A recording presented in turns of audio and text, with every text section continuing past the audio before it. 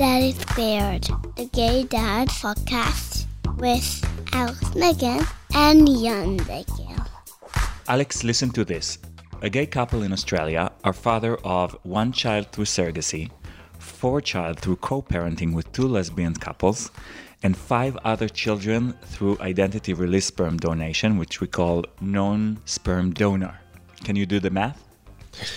Is your watch vibrating? I mean, it sounds like Brad and Angelina if they couldn't find a place to pick the kids up. I don't know. Let's say that was 16. How did I do? You were never good at math. I'm really good at math. We have 2 kids and it looks like 16 to Yes, you. that's right.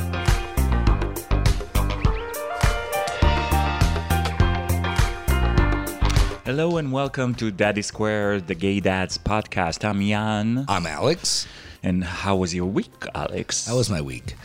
Other than the normal work stuff, etc., we had a little thing with one of our kids. Yes. That I have not experienced yet, and I just wanted to share with our listeners that, we got one of those emails. The kids are 4-year-old twins. We got this email from our teacher that had his name, the kid's name as a subject line.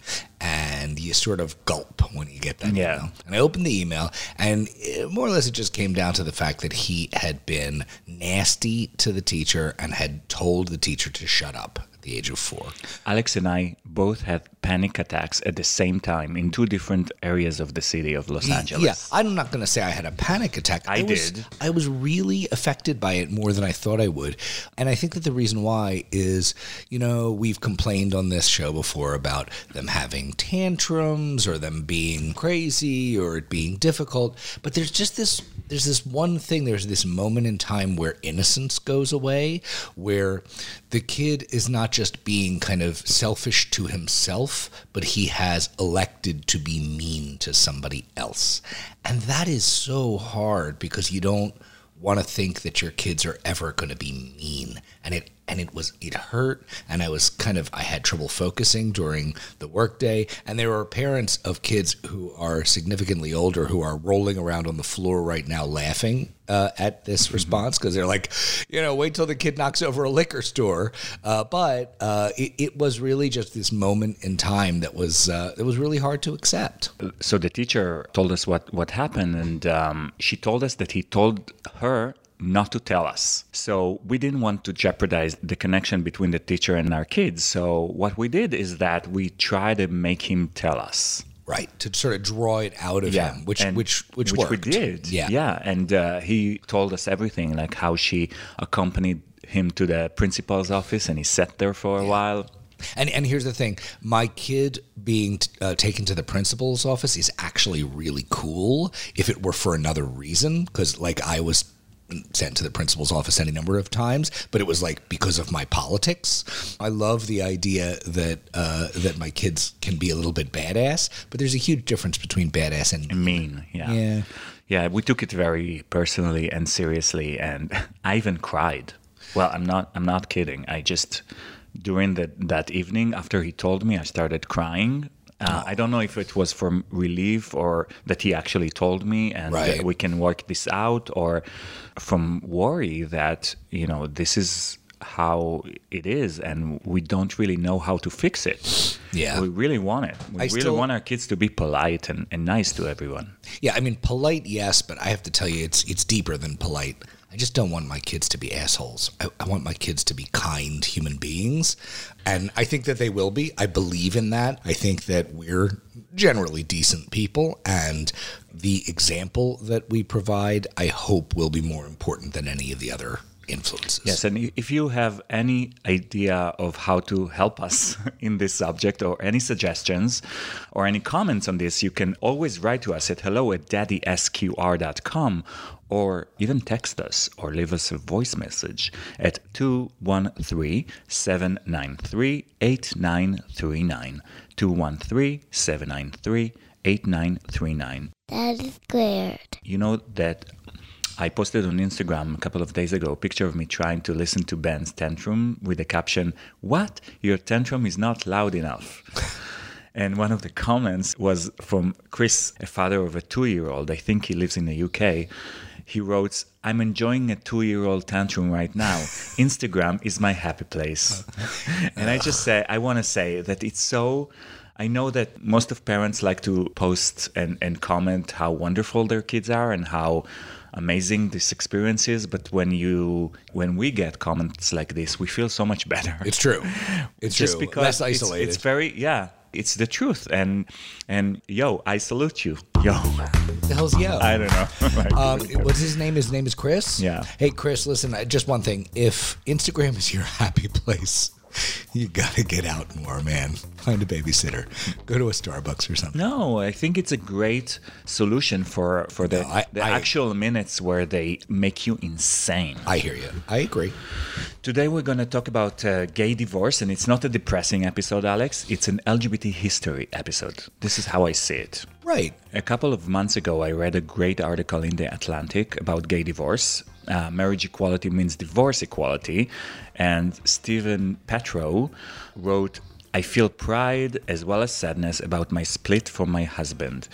We asked Steven to come on our show and talk about divorce equality. I think that this is very important because since marriage equality, people talk about gay marriage, but not so much about equality, about divorce for obvious reasons. It's just not fun. Right. Steven Petrow is an award-winning journalist and a book author who is best known for his Washington Post and New York Times essay on aging, health, and civility. Civility. Wow, you are having a hard time today. Civility. I have to admit something. I'm a bit of a groupie for certain types of journalists, and he's one of them, you know, and no offense to him, but like if we got Judy Woodruff from the PBS NewsHour to come on to our podcast, I think I might actually drop dead on the spot. There are certain journalists that have a level of quality to their work and a certain amount of integrity in being journalists that I really appreciate. Makes me feel good at a time when an awful lot of what you read and what you see is crap. And he has for a long time represented a real thoughtful approach to things. And then to be able to talk to him about his own experience was really meaningful to me. So yeah, I actually was surprised that he agreed to talk about it, this thing that it's so personal. And also during the interview, he said, like at the end of the interview, he said, you know, I wrote about this stuff, but I never talked about it, which makes a lot of difference. Agreed. You know, Jan, you and I tried to have children the old-fashioned way, and then we found out that it turns out... We're still trying. Well, it's true, we're still trying. Turns out two men cannot make a baby without a certain amount of assistance. Daddy Squared, the Gay Dads Podcast Season 3, is sponsored by Love is Family by ORM Fertility, your gateway to fatherhood. Research begins at loveisfamily.com. Loveisfamily.com. Thank you so much. And now let's go to the interview with Steven Petrow. Steven, welcome. Thank you so much for joining us this morning. My pleasure. Can we talk about what you do for a living? Sure. It's up to you, but I just, you know, it's great for us to lay the groundwork a little bit by... I thought you were implying that I'm a sex worker. Well, you know, sex worker, public radio, these are almost interchangeable. Yeah, exactly. A lot for not enough. Oh, my. So, a little bit about myself. Let's see. You know, professionally, I'm a book author. I've written... 5 books about civility and manners. I currently am an opinion columnist for USA Today and columnist for the Washington Post. And I'm working on a new book called Stupid Things I Won't Do When I'm Old. That's great. It's kind of a funny take on a not funny subject to many. And I guess, you know, personally, which is probably one of the reasons that we're talking today, is I was partnered and then married to my husband for 14 years, and we got divorced about 2 years ago. Yeah. And so even though I don't like the phrase, generally I am a gay divorcee. Yeah. I just want to say thank you so much for willing to talk about this. I know it's not like an easy subject to talk about. Let's talk about gay divorce. I want to jump right in with the first and possibly most annoying question of all. Okay. Did you guys get divorced after gay marriage became the law of the land? They got married before. Absolutely. You can't legally get divorced. Well, you said Sure, but you said you had been married for, what did you say, 14 years? No, we were partnered / married for 14 and married for 4. I see. So, my question would be, at a time when gay marriage is such a big deal, to the community, did people talk to you about your responsibility to stay married as a symbol of success? And was that actually any part of the challenge and experience as you went into divorce?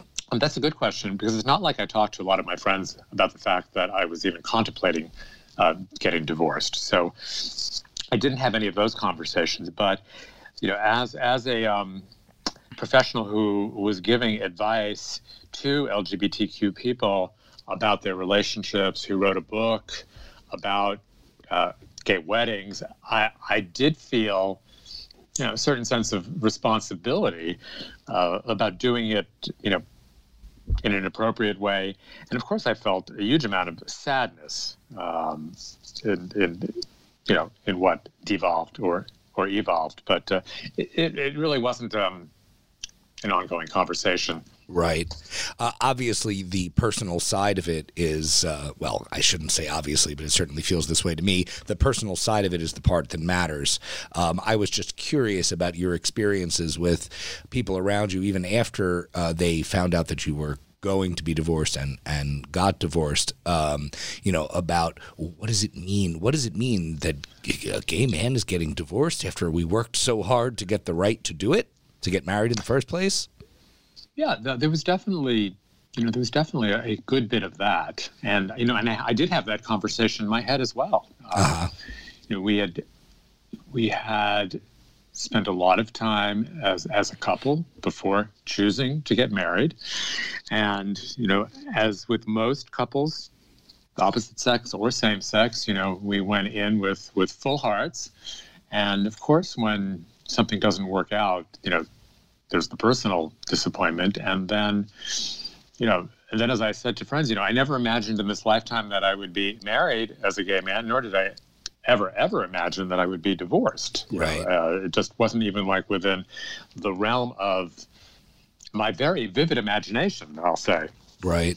Do you think that the very act of formalizing marriage, because you guys had been together for a very long time, had any effect on the quality of the relationship and the eventual divorce? I have friends who do say that having married, that wound up having a negative impact on their relationship, and some of those couples have divorced. I don't think that was the case for us. Other more personal reasons that really sort of became clearer in those last couple of years that would have led us to break up, whether we were married or not. And the fact that we were now married meant that that breakup was a legal separation and then a divorce. Mm-hmm. If you look back now, how long has it been since you got divorced? 2 years, right? 2 years. Yeah. So if now you look back at the relationship, why did you get divorced? I'm trying to think, where my zone of privacy is on this. That's completely fine, of course. I can only speak for myself, and my ex cannot speak for himself here. Mm-hmm. So, I want to be both careful and respectful about that. The best and the fairest way for me to describe it is, as a friend described it to me, if you think when a couple starts off, think of them as like railroad tracks, and you hope that they're parallel and that they're going to stay parallel and you'll stay in tandem forever. But if they're just off a little bit, like imagine, the one on the right is sort of bending a tad to the right and the one on the left is bending a tad to the left. Well, they're close at the beginning, but 14 years later, they have really diverged a huge amount and you're in different places. And that's how I understand what happened to us. We just wound up in really different places, wanting different things out of our lives at that point. And There wasn't really a bad actor. It came to sort of a gradual end. We did a lot of work to try to prevent that from happening, and then made the decision. Do you think there's like a time, from your experience, when is the time for couples to get divorced? Well, I don't think I can really give advice on that. I think it would take a therapist or a psychologist who's working with an individual or with a couple, to come up with to come up with a helpful framework for that. I know that in our case, I had been in individual therapy. We had been in couples therapy. We had many, many conversations, and I also had been consumed in a certain way with, should I stay? Should I go? And when I turned 59, I said to myself, well, I cannot live with this indecision forever. It's just, I'm not in and I'm not out of the relationship. So I said, by the time I turn 60 in a year, I will have made a decision. I will have either made a decision to reaffirm in my head I'm present and intact in this marriage, or it will be over. And so, as it turned out, we started the process of legal separation within that year. Mm-hmm. So I'm going to jump back and give you a little more narrative on our relationship. Jim and I met in San Francisco in 2004, and we lived in the Bay Area for 2 years as a couple. And then we moved to North Carolina in the summer of 2006. So we're talking about two very different environments to be gay or to be LGBTQ. And yes, many fewer out couples in North Carolina, right? Living in what's called the Triangle, which is Raleigh, Durham, Chapel Hill, is a very progressive part of the state. I think 80 or 90% voted for Obama. But we were, I'm going to say we were a novelty. It's just really that there weren't a lot of committed gay couples. Right. And there was also more overt homophobia. I remember early on when we lived here, we got rear-ended in an accident, and there was 3 cars, and there was an older woman in the middle car, and Jim and I went to help her, and she was, I think, a little bit in shock she wasn't hurt. And we befriended her, and then she started to ask some questions, and they were, are you brothers? And I was like, no. And Jim was never quite as out as I was, but I just always wanted to be truthful. But then she asked, she asked another question that was equally oblique, and finally I said, no, Alex, to use your phrase, we're partners, we're lovers. And she looked down at her steering wheel, and then she just closed her window, and she never acknowledged us again. Wow. And that was painfully startling and such a surprise. I mean, it was really it came out of nowhere, but a lot of these feelings exist, and we don't get the chance to interact with them. And here we were out of our orbit in this accident, and that happened. Right. That was probably in 2007, 2008, and then North Carolina went through the whole mess with HB2, which was right. the bathroom bill. Yeah. And, and their transphobia was just let loose. And, we really had just a generalized sense that, the state did not have our backs, and, you really did not know, how protected you were. So it was very much of a different environment living in what's called the Tar Heel State than in California. Did you run into homophobia during the divorce process? No. And in fact, one of the things that, this sounds crazy to say, one of the things that I liked about the divorce process, which is that's odd, but, I appreciated the fact that we had to go through the exact same process that an opposite sex couple would. And this was completely unfamiliar to me. And the laws vary state by state. So in North Carolina, you have to be legally separated for a year, and then you can be divorced. And generally, people engage lawyers, and you do a financial settlement. We did. We each did. I remember early on, Jim said, "Oh, let's get one lawyer for the two of us. He or she can just hammer it out." But then it became clearer that we had different interests. and we needed to protect them. So there was something comforting about the fact that we were forced to, be treated like any other couple. Yeah. Of course, that was painful. It's like this, where they have this year-long legal separation. It's oddly enough, it's a way to sort of reinforce, I'm going to say in air quotes, family values, because they are hoping that within that year you will decide not to divorce. They're hoping to support the family and to support the unit.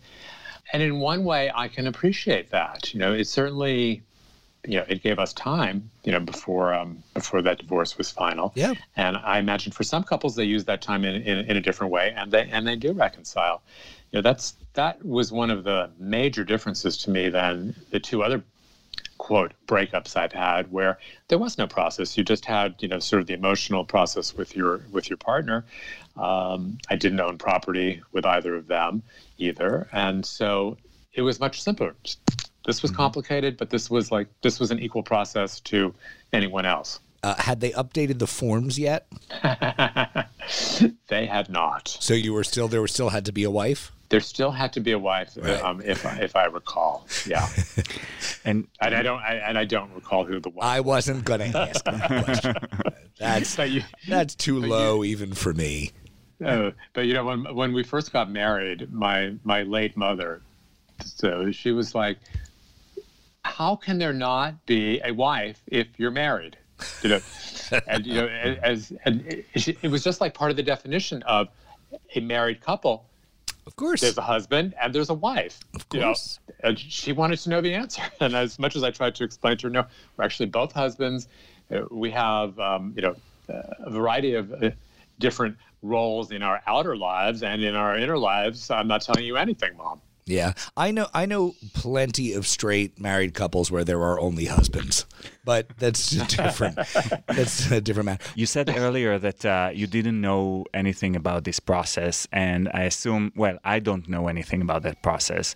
What was the first thing you did when you decide to yourself, okay, I want to get divorced? To be honest, Jan, before I made that decision, I decided I needed to learn about the process. And so I did a fair amount of reading, and I actually consulted with a lawyer even before I had made up my mind to do so. And she gave me some very good advice. Part of it was, don't be the one to leave the premises. She said, it would entail, physically moving out, one of you physically moving out, but she recommended that it not be me. Mm-hmm. And then having this period of a 1-year separation, followed by the divorce, and sort of the nuts and bolts of how this would work. So I understood pretty clearly what the road ahead could look like should I choose to do that. I'd also say I had a friend in New York, a very good woman friend, Laura, who had recently divorced her husband, and she was I call her my divorce coach. So in an emotional way, she listened to me.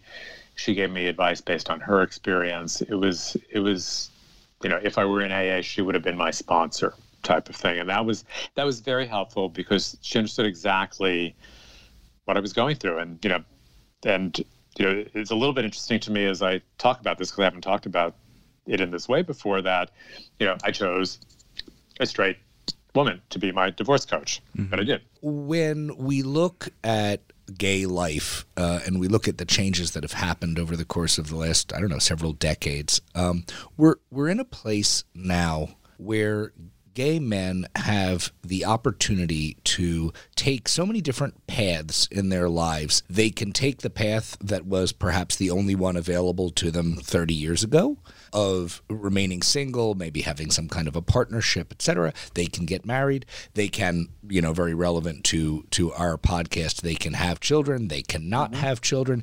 All of these avenues are open to them. And I don't think that it is sound to say, because we now can, we must. But I would ask you, having had the experience of a marriage and also of a divorce, how have you come away looking at what marriage is as an institution and, what value it has independent of gay or straight? What's it for? I think fundamentally it is emblematic of what we in our society understand to be a committed couple.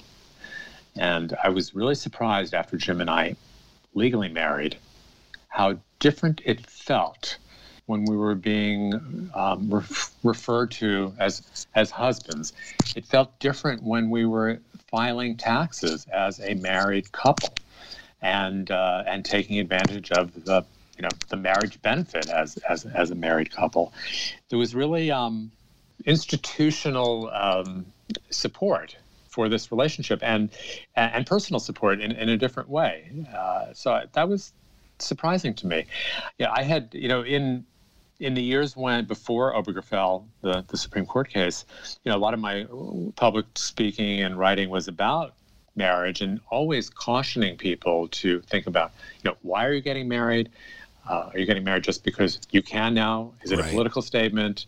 What are the financial impacts?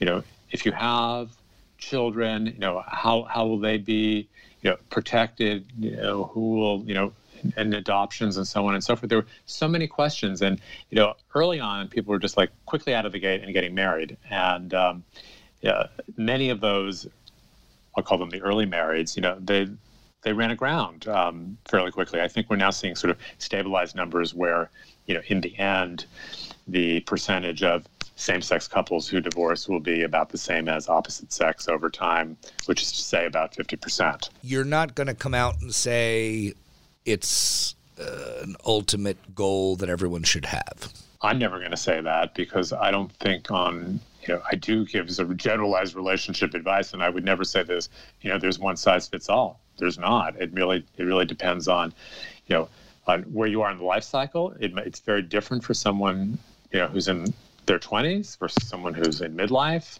where there may be kids, where there may be other assets, how you understand your relationship, the type of support you're already getting. Do you want to have a wedding? And, more and more people do. And that's, and when they do, I think that's fantastic. Are you guys married? We are married. We got married in 2013. In 2013. Ooh. And 14. Well, right. So we had two weddings, actually. We had to close the deal civilly quickly because of various visa-related issues. But then we had the proper, wedding with the non-food truck food and all that kind of stuff. Many celebrities. Later. That's right. It was star-studded. Well, it was in Tel Aviv, but by Tel Aviv standards, it was star-studded.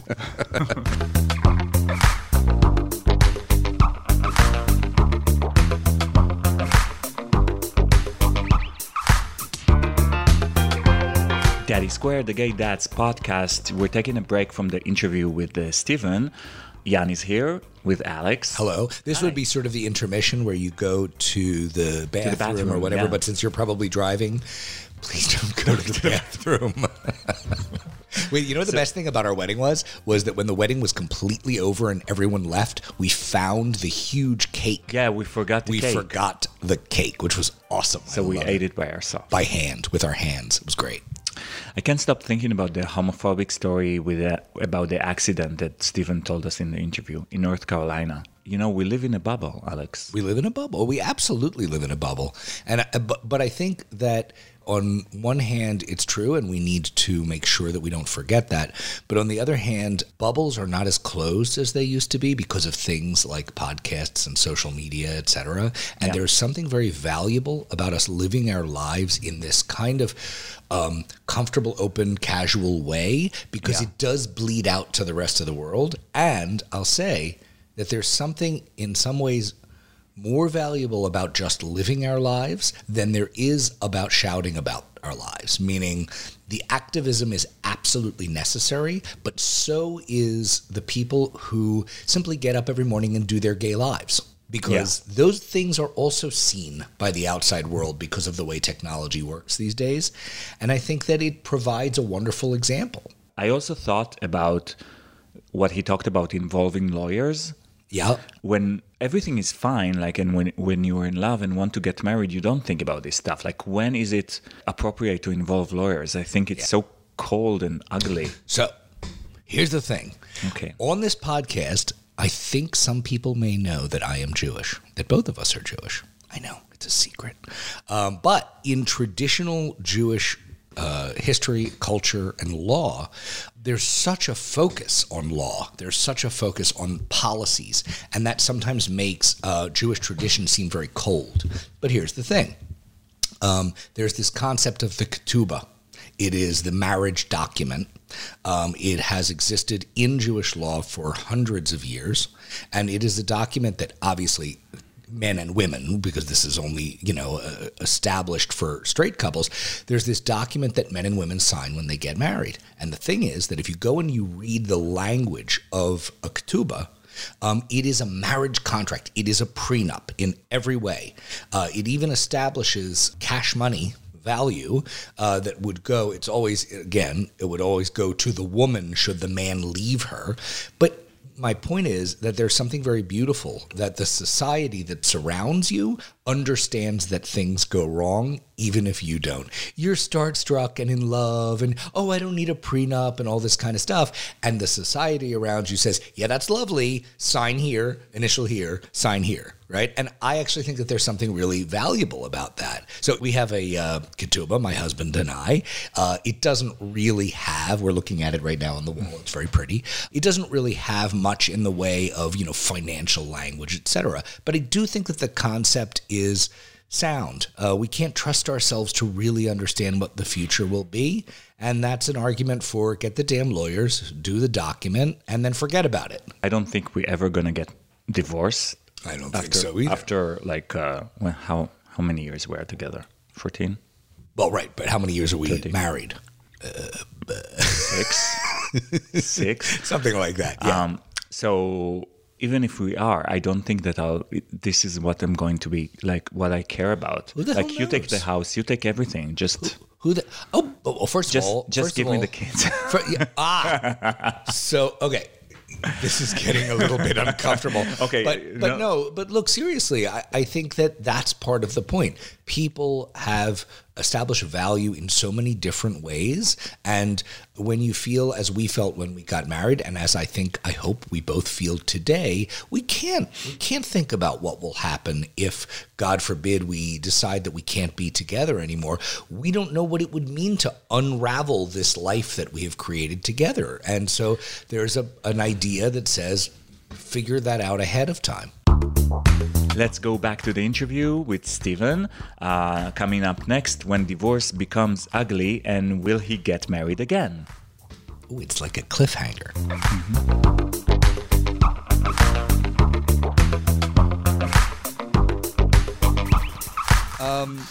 What you got? So when do you think divorce becomes ugly? And if there's a way to fix it, or is there the way for it to not be ugly?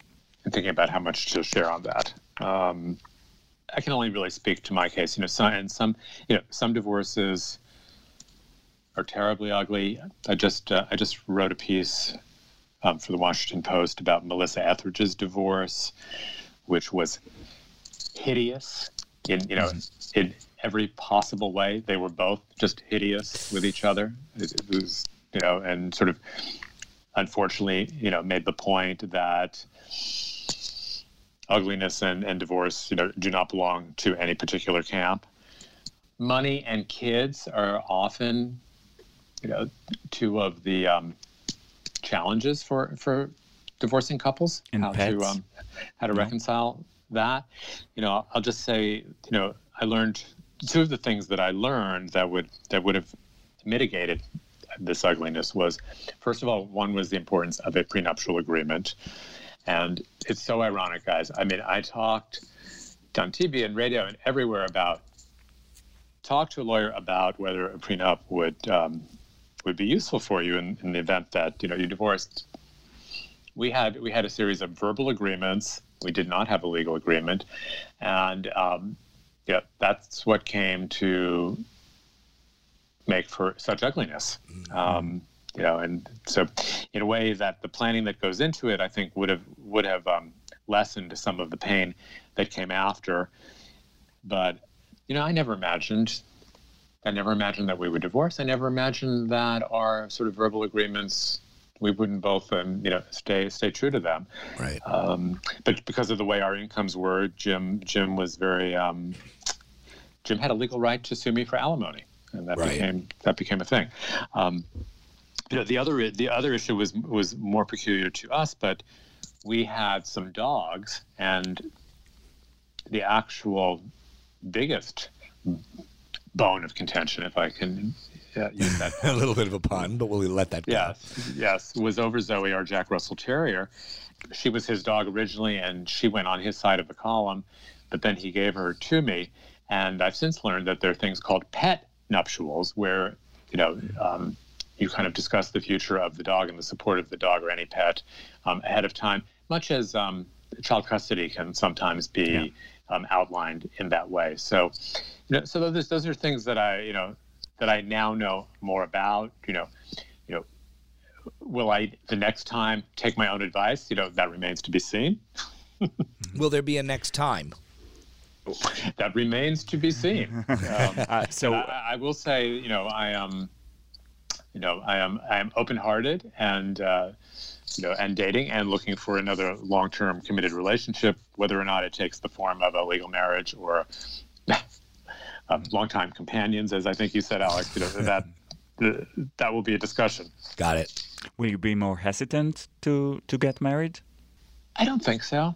I think that when the heart speaks, the rest of the body follows, and that's generally how I am. I'll probably consult with a lawyer, but I don't think I'll be hesitant when the time comes.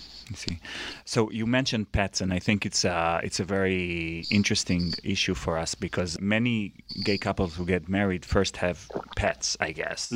I look at my pets and I think they are my kids.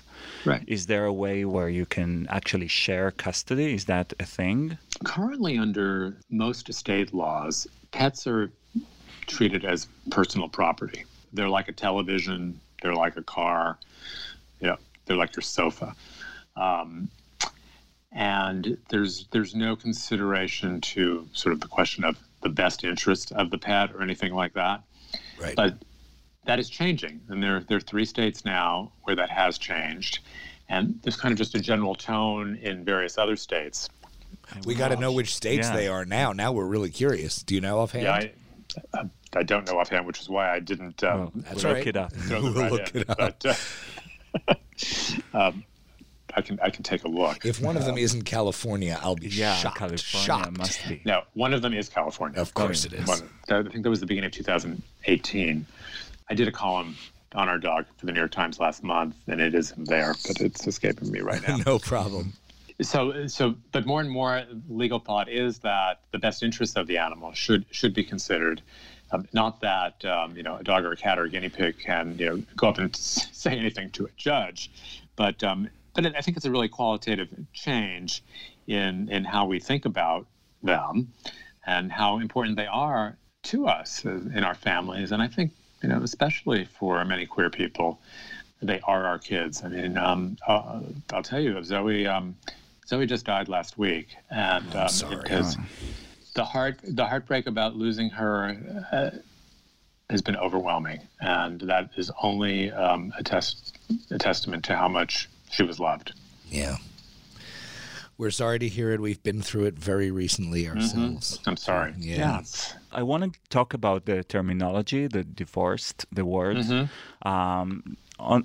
Also because you mentioned it in your article that you wrote for The Atlantic about your divorce. And I thought about it, and I think it's kind of related to some of your personal columns that you write that are very educational to people.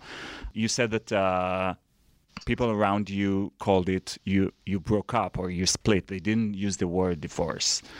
Do you think we have a responsibility, or at least the gay divorced people have some sort of a responsibility to correct people? Or I think earlier I remember, this was especially true here in North Carolina, our new friends didn't know how to refer to us as part of a couple, and we were joking about the various ways that you can do that, and they tended to sort of stumble to friends, just their friends in quotes. And, and so part of what many gay people were doing then was to educate by saying, no, we're partners, or, were companions or were spouses, to really sort of put forward the language that they preferred. And then I found, after we separated, many people didn't really understand that we were going to have to go through a divorce process. And this included many of our gay friends, too.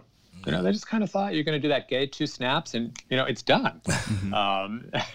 Because there just haven't been that many individuals who have done this. And so I kept hearing, as though we were like 16-year-old teenagers who, they split up. They broke it off. It was, right. It was language that really wasn't commensurate with the legal process and the institution.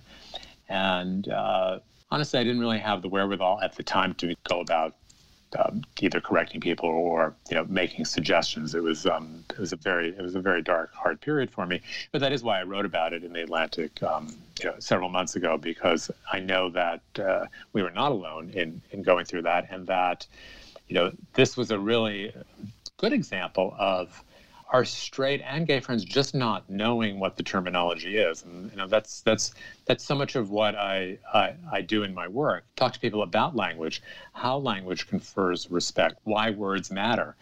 But this is all part of an information process that that many of us need to do, and that I try to help on from the sidelines.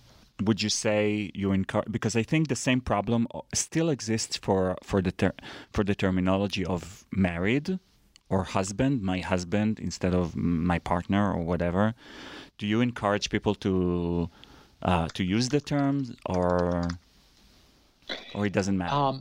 My own feelings about this are that when 2 people are legally married, they are entitled to use husband and wife as any other married couple would. Mm-hmm. Now, not all married couples like that. There's a gendered notion to that. There's sort of other associations with husband and wife that, and especially, some of my lesbian friends really do not like either of them being called a wife. And we'll use spouse. Spouse is a very good stand-in because it also has some of that legal and institutional support in it. Mm-hmm. But, people, who have been together for decades, they may still want to refer to themselves as partners. So, again, it's personal choice, but I think it's really important to recognize that the institution of marriage grants a variety of rights, and one of them is to use husband and wife. Mm-hmm. Well, I mean, if I may push back, I know. It doesn't. I mean, marriage is a legal construct, and we certainly don't want to be talking about it within the framework of religion, right? We don't want to do that, so let's toss religion out here. Right. And in terms of a state or any kind of federal law, the wedding vows do not specifically say that, nor does any state law. It's when you look at the definition of husband or wife. And this was a big change, like in the Oxford English Dictionary and then all the other dictionaries. A husband is now someone who is married. It used to be a husband is someone who is married to a woman. Oh, interesting. So that was in the way that language matters, that was very significant, that shift, and that occurred before the legalization of same-sex marriage in this country. Right. So it was a way that we kind of rightfully got ahead there. I think that we all sort of create our own partnerships, our own relationships. There really aren't cookie cutter marriages. I mean, and I think there's certain differences when you have 2 men, and sort of some of the generalized characteristics about fellows, and vice versa for 2 women and for others. But I don't think we should ever. I don't like ever assuming that I know very much about anyone's marriage other than what they tell me, and that a marriage, I used to say marriage is a marriage is a marriage. Well, in terms of married couples, there's just so much individual and couple difference. Right. Agreed. But I think you have a question behind your question, but I'm not sure what it is. Look, and I know we're running out of time, but you're fascinating to me, and I like talking to you, so I'm just going to make my husband's life a little bit more miserable. I guess I have been so fortunate in what my gay life has been and how it has developed, that with that has come a kind of comfort and willingness to embrace not people who hate me, but people who utterly and completely do not understand me.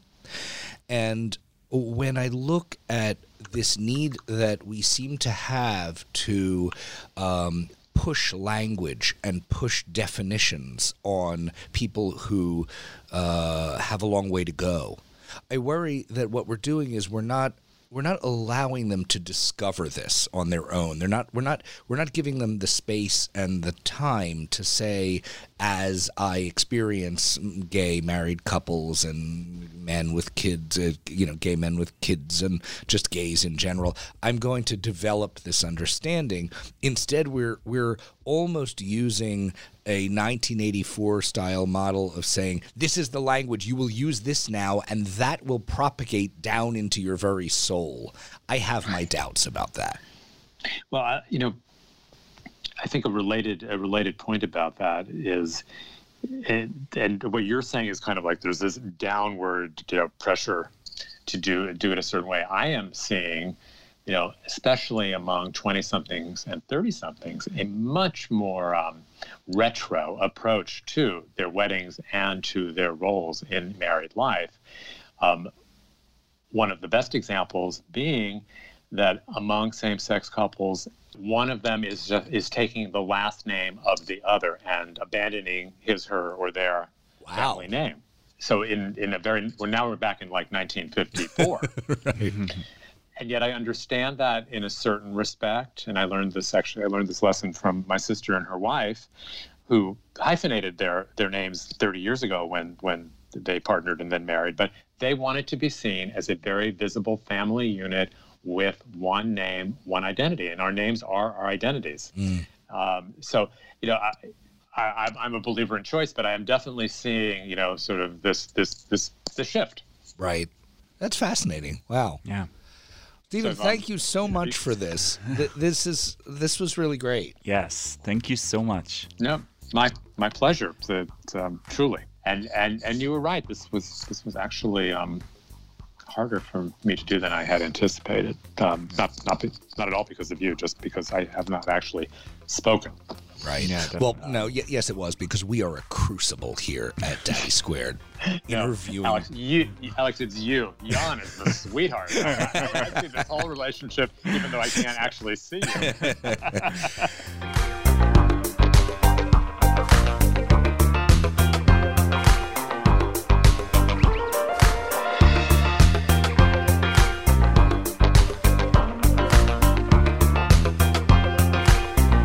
That was the interview with Steven Petrow. Thank you so much, Steven, for sharing your story with us. Alex, I thought about pet nuptials, pet custody. Right. Did we ever do the research of which states? We tried. So he had said that there are 3 states. Mm-hmm. I found one. I'll bet nobody can guess which state it would be. It's not California? Of course it's California. Oh, yeah. California is the wackiest state in the union, and I love living here. But yes, California established a principle in law, a bill, wherein pets can be treated as more than physical property, and that judges are allowed and encouraged to consider, at least as part and balance of the question, what's best for the pet. So there's, I don't know what the other 2 states are. Or they can do the ultimate test, which is the couple standing on the opposite side of the room, both call the pet, and the pet comes bullshit. to... It's bullshit. No, it's not. It's bullshit. Because first of all, I would just jam a steak into my pocket. All of the pets in history will come to me. It's in such our bullshit. My God, you have a lot of nerve. First of all, Dreyfus would have come to me. I don't care what. Not anyway. sure about that. Oh, man. Well, I have to say that he doesn't have kids. Yes. So that's the only thing that if some of our listeners who, God forbid, considering divorce. God forbid, considering divorce. I understand, I really do understand that for some couples, it's not so much God forbid. For some couples, it's like, you know what? This was not the right grouping, and it's best for us not to be together anymore. So for those people, I actually hope for the best in their getting divorced. And you know, I think that a question that I tried to start with at the very beginning of the interview underlies all of this, which is it's really hard to get comfortable with the idea of gay divorce when gay marriage was so hard fought. You know, we finally achieved it, and now you're just getting divorced. Well, that's true, but on the other hand, what we fought for was the right to be like everybody else, and this is part of being like everybody else. So, you know. Yeah. That is good. The other thing I wanted to mention was something that we talked about near the end, which was this, it's a bit of a soapbox of mine. It's something that's near and dear to my heart, which is that almost every gay man that I know and lesbian woman that I know has felt very strongly that saying things like domestic partnership and other forms of legal relationship was not good enough. I'm one of those people. Of course, I believed that gay marriage, that marriage belonged as much to you and me, Jan, as it does to any straight couple. That said, I think that one of the things we have to be really careful about is to be sensitive to the idea that there are many, many people out there who don't hate us for who we are, but just aren't yet comfortable with this tremendous change in our society. I don't mean to say that we should go along with them and not have gay marriage. Of course we need to have gay marriage, but we have to be gentle with these people because we want them to be in our camp. We don't want them to leave us and go to the opposite extreme and you know, dismiss us from the world. And so that means that when I meet somebody who says something to me like, well, I really want you to live your life and be happy, but, you know, I'm not really comfortable with the idea of marriage because marriage is between a man and a woman and the Bible and the blah, blah, blah, blah, blah. If they're not saying it to me in a hateful way, I'm going to say to them, look, I understand where you're coming from, and I don't want to make you uncomfortable. But I do want to tell you what my marriage is like, and I do want to tell you what my life is like now that I have achieved the ability to marry, and how much better it is for me, and in some ways how much better I think it is for society.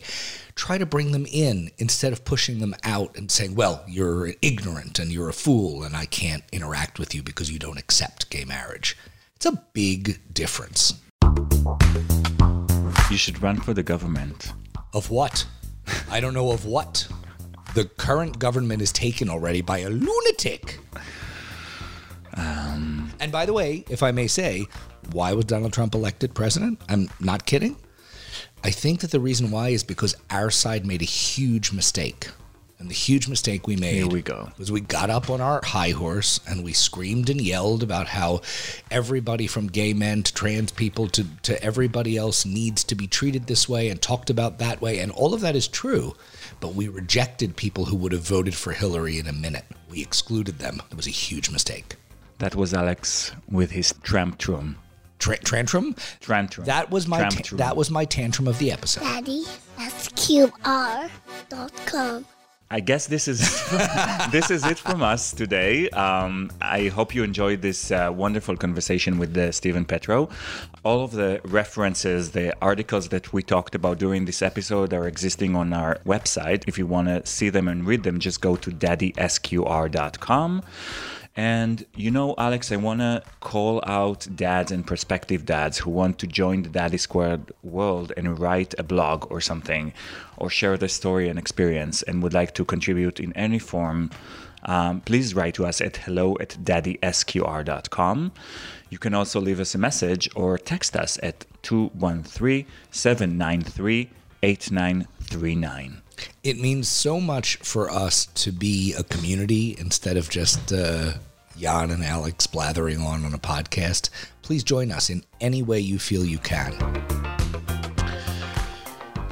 That's it. I'll see you next week. Bye. Well, I'll see you right after we press stop. Okay, bye. Okay, bye.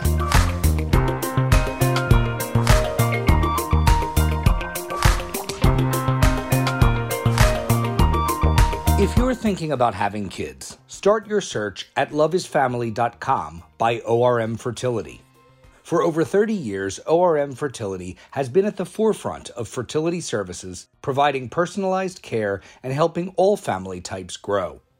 ORM are honored to be a trusted resource for the gay community on their journey to parenthood and are now sharing all they know with you at loveisfamily.com. ORM's expert team gives gay parents-to-be all the information they need and guides them through their unique fertility journey, providing expertise, education, and support every step of the way. Over 1,000 gay couples and singles from all over the world have started or grown their family with ORM's support and fertility and financial expertise. Find out more at loveisfamily.com, ORM Fertility's online resource for gay dads and LGBTQ plus family building.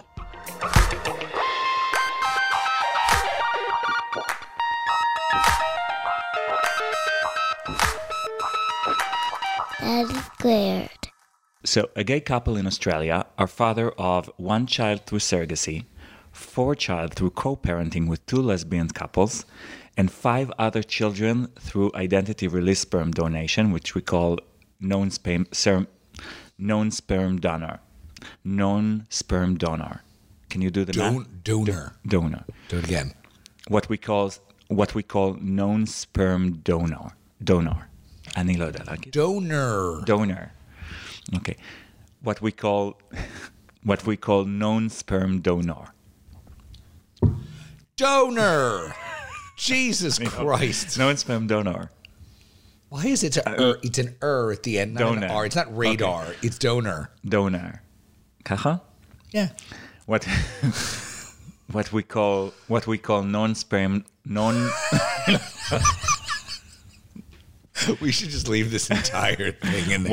What we call known sperm donor. Sure, go ahead. Still wrong. All right, come on. Let's just come on, fine. All right.